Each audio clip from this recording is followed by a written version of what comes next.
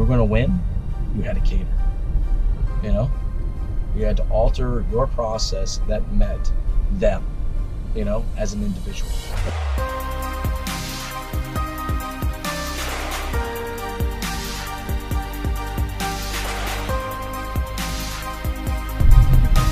Psychological tactics, just over years of experience. I learned it from my father. The day that we would do sell baseball cards, and he would have his table, and I had my little table. You know, once I was old enough to understand why he did that, I instantaneously knew that you had to cater to your audience. Like, if you were going to win, you had to cater. You know, you had to alter your process that met them, you know, as an individual. That was unique for them as an individual. The way I sold a card to a guy versus a girl was entirely different. I sold a card to a single individual versus a family, to a retiree, to a vet, to everything was unique to them as an individual, because it's just respecting them as an individual. You know, some people go, "Oh, that's profiling. You profile people." You're not, I didn't profile them. I just acknowledged who they were as a person, you know, right? And then build something around that, you know? If a single person came in, a guy or a girl, I didn't really care, right? But if a single guy or a single girl came in to purchase a car completely on their own with no support whatsoever, my entire approach to that was completely different and unique to them as an individual.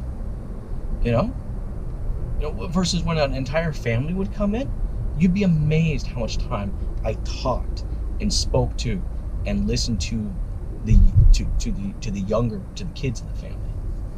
You know, I'd be presenting features. I wasn't presenting features to the parents. I was presenting features to the kids. Why? Because I knew if I could sell the kids, Mom would never buy the fucking car. You know? Mm-hmm. I remember literally, I should remember this. I remember I did such a good job of selling this little girl this car, right? She was probably 9 or 12 years old, and her brother was probably about 8 or 9. I did such a good job of selling these kids on this minivan that when it came to negotiations, we couldn't come to an agreement. Literally, the boy, 8-year-old, had a fucking freak out in the middle of the showroom because they weren't going to take the car home that day. I was going, looking at me, she was in, he goes, "You're good." Just like, I said, "Don't worry, I got something for you. I'll quiet him down real fast." I used to keep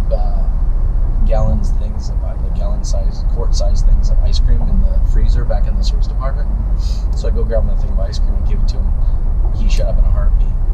And then, okay, do you know why I did that? Really no.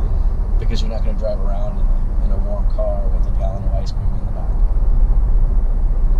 So I could almost guarantee the probability that they were heading straight home to drop off the ice cream was quite high. You know what I mean?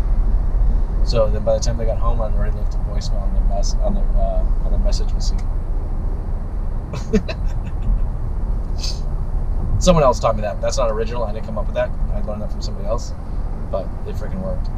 To sell nowadays, you have to, like, obviously use the word profile in a negative sense, but you have to. I actually think it's a positive sense. Yeah. It's no different than when we say something and all of a sudden you look on your Facebook feed and you see ads for it, okay?